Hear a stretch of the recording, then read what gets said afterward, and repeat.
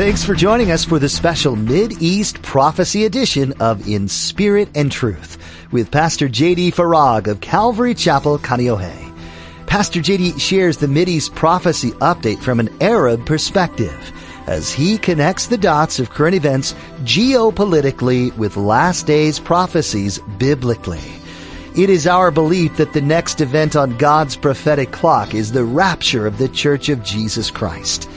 It is our hope that these Bible prophecy updates will not only ready you and steady you for His return, but that they will also encourage you to share the gospel with others in order that the rapture will not be as a thief in the night. Wouldn't it be great if you never got sick and your family always had what they needed? And if all that was true, do you think you would want to grow closer to God? Even want a relationship with Him? Probably not. Well, Pastor J.D. shares that because you do struggle, you can have a deeper relationship with God. Now, don't forget to stay with us after today's prophecy update to learn how you can become a Facebook friend or watch the weekly prophecy update at jdfarag.org. Now, here's Pastor J.D. with today's prophecy update as shared on May 15th, 2022. I just got done reading this unsealed, opened up prophecy in the book about how that those who do wickedly will continue to do wickedly. Oh, I see now. And those who are doing righteously will continue to do righteously. Those who are holy will continue to be holy. You see what's happening here? I'll need to proceed with this presupposition that you understand oftentimes God will allow the evil in order to bring about the good. Example, the aforementioned prophecy in Daniel foretells how it's the evil of the Antichrist that brings Israel to Christ, which, by the way, is the purpose of the tribulation. It's for the salvation of the Jewish nation. I suppose you could say that the evil God allows serves as a catalyst of sorts to fulfill His perfect prophetic plan at the perfect time, at the time of the end. I like how one said it. The devil is God's devil. Have you ever thought of it like that? He's a created being, you know. He's not omnipotent. He's not omniscient. And he's not omnipresent. Which is why I always get a kick. I'm just as guilty of saying something to the effect of, man, the devil really was attacking me this last week. The devil was? Oh, how do you rate? Because he can't be two places at one time. I mean, she was at your address? Whoa, I'm not worthy. I'm not worthy. No, it's his demons. You know what Satan has been successful in accomplishing is deceiving people into believing that somehow he's God's opposite. He is not God's opposite. He is a created being. God created him. And this might mess you up. I hope it doesn't. But God created Lucifer knowing ahead of time what Lucifer would do. And he created him anyway. Oh man, I opened up this can. I better deal with it. This explains why it is, by the way, that God, when Lucifer exalted himself in heaven, saying, I will exalt my throne above the Most High. I will, I.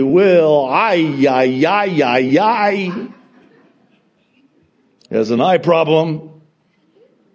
And then he's cast out of heaven to the earth. Now, here's the question. Why wouldn't God just zap him? Right on the spot. I would have done that, which is why I'm not going. And you would have done the same thing too. So Oh, really? You want to... yeah. Zap! It's over. Why would God allow him to then recruit and take with him a third of the heavenly host who were also cast out of heaven down to the earth, where they still are, by the way? Why wouldn't God just start over and just say, okay, well, so much for that? Because then all of heaven would have now seen God and served God out of fear and not love. Here's the way I think of it in my mind. I know they have clinical terms for things like this, but I just picture in heaven the angels who didn't fall going, did you hear what Lucifer did? And God just zapped him. And a third of our angel friends, the ones we have Bible studies with on Tuesday nights, just zap them, man. We better be careful. Changes the whole complexion now. And then you can even take it further. So here's Satan, and then God creates Adam and Eve knowing full well, never think for a second, that when Adam and Eve sinned, that God was in heaven going, are you kidding me? I told you, just one tree. I gave you all of these trees. Of this one tree, and why did you what are we going to do now? Plan B. No. God knew exactly what was going to happen. So why didn't God just start over? Because again, I would have done that, and so would have you done that as well. We need Adam 2.0 and Eve 2.0. Let's try this again. No, it would have changed the whole... See, sin had to, and evil with it, had to run its course. It would have changed everything. And by the way, that's why there was even that tree in the midst of the garden. The tree of the knowledge of good and evil. Because God wants to give us a choice so that we're not forced to serve him and love him. You know that question of, if God is so loving, why does he allow evil and suffering to continue in the world? Well, I know that's a very complex question, and at the risk of an oversimplification, God is allowing it because man has made his choice. He's given man free will to choose. He wants us to choose because we love him. He'll never force himself on anyone. And so he is such a loving God that he allows evil to continue. But here's the thing. That evil that he's allowing to continue, going perfectly according to his prophetic plan, right on schedule. Yeah, but Pastor, it's really getting bad. I know. But God, yeah, but evil seems to be waxing worse and worse, seemingly with each passing day. I know. But God takes that evil and he works it, and it fulfills his perfect prophetic plan. So he'll allow the devil to do all of this. Ask Job, by the way. See, Satan cannot do anything unless God allows him, and God will never allow him to do anything unless ultimately it's for our good and his glory.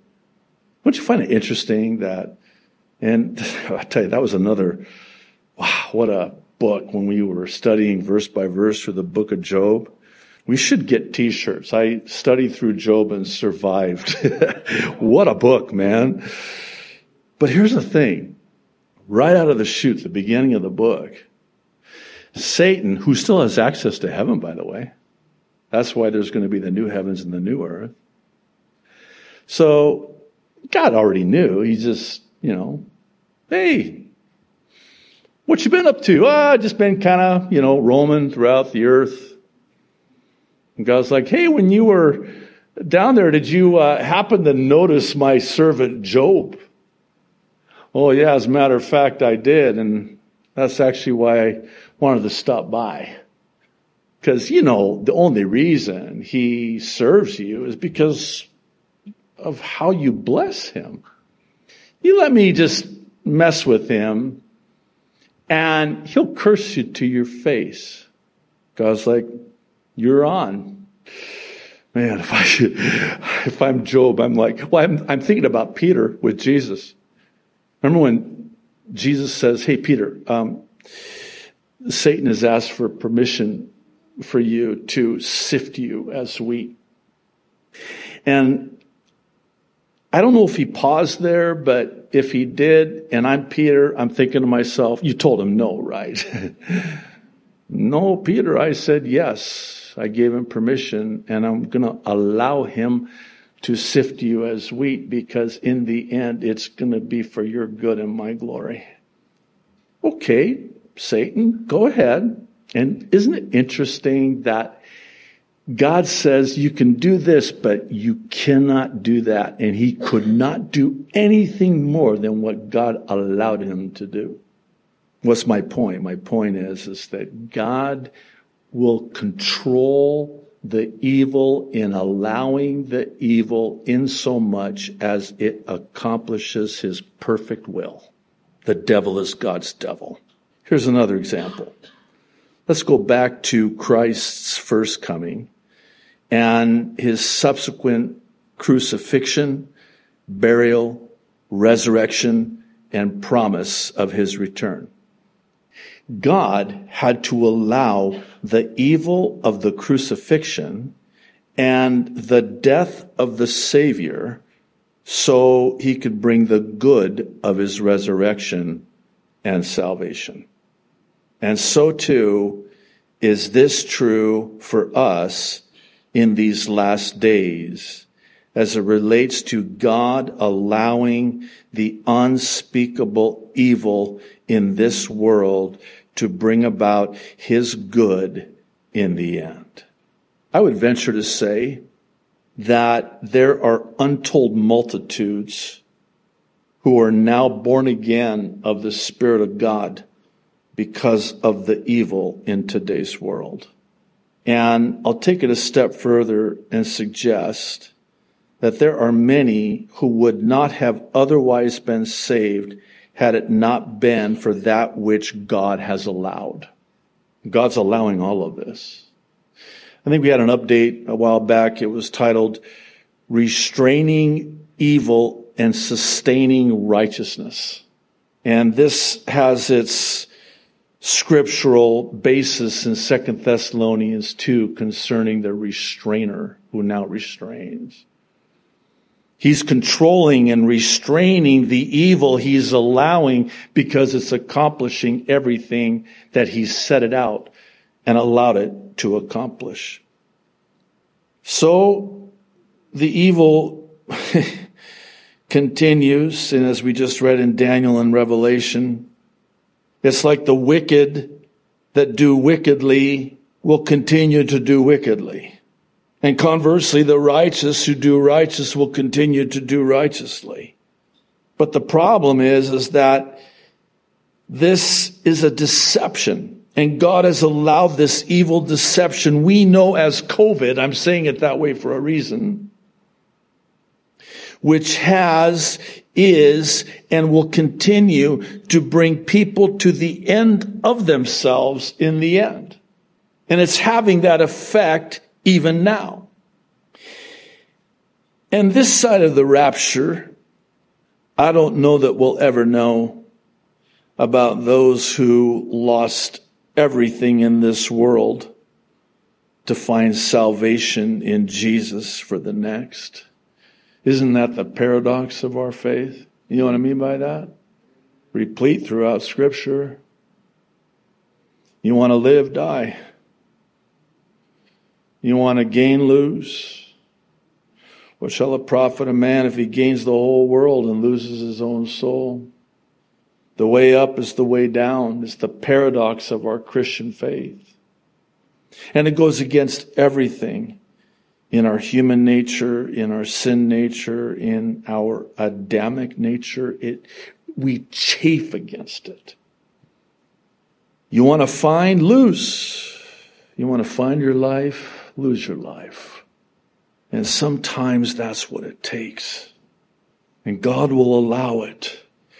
Because God wants to bring us to the end of ourselves, because it's only then that we'll throw up our hands. Say, Lord, I don't know what to do. Well, the Lord knows what to do. And the Lord has allowed this to bring me to that very place.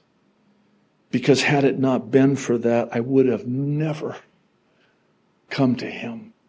All of those things that I had put my trust in and leaned upon and looked to are gone. I like how one said it. You'll never know that Jesus is all you need until Jesus is all you have. But it takes something like this. And that's why it's a blessing in disguise. You'll forgive me for the personal reference, but in my own life, in my walk with the Lord, God allowed the most painful experiences to bring about the greatest blessings. And while I would never want to have to go through them again, I would never trade the blessings that God brought out of it for anything. The good that God did in the midst of the bad that He allowed. I think about the Apostle Paul. He said it basically like this. The sufferings of this life, the difficulties, the hardships, the painful trials, and they're so painful. Nothing, not even to be compared with the glory that awaits. And could it be, by the way, that God has allowed this for this? What do you mean? Well, God has allowed what we call COVID. Again, I'm saying it like that for a reason. God has allowed all of this to happen.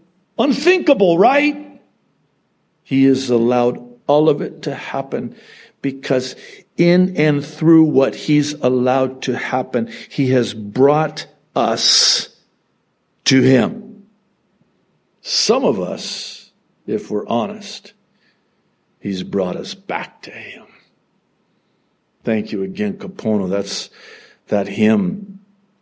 I'm a little rusty. I'll do my best. But the guy who wrote that hymn, he backslid. He walked away from the Lord after he wrote that. Prone to wander, come thou fount of every blessing. Prone to wander, Lord, I know it.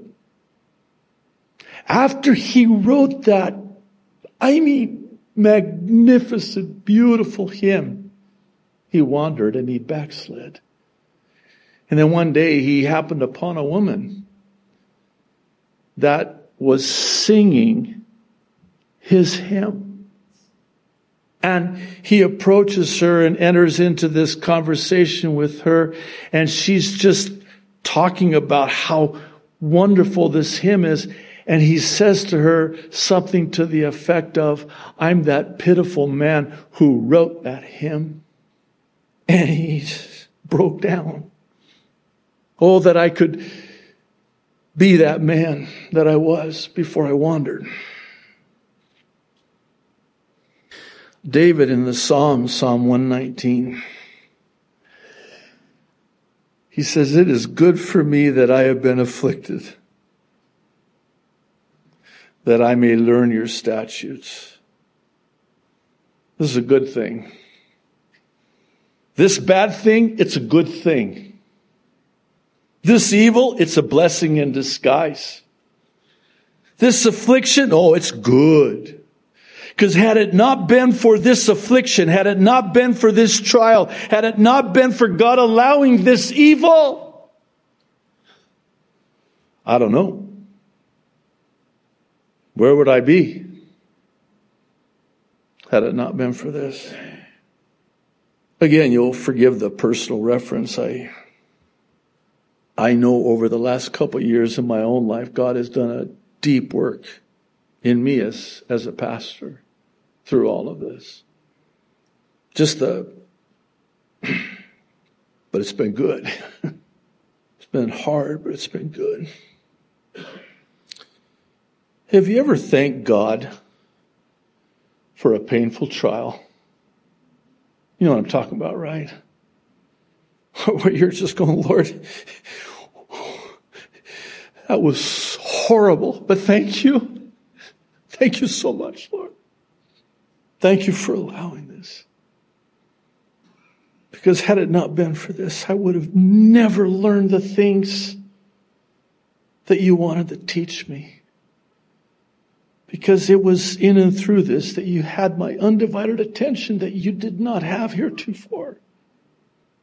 I'm busy about many things like Martha. There's a lot of Marthas. You know who you are. Don't raise your hand. Martha, why are you so busy? Listen, the tuna casserole can wait.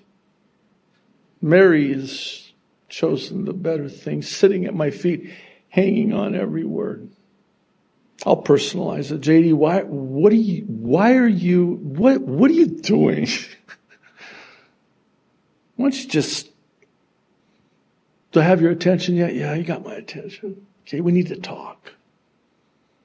There's some things I need to show you.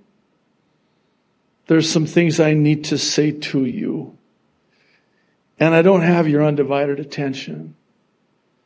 And I had to allow this so that I could have your undivided attention, because now I've got your undivided attention. Now you're hanging on every word.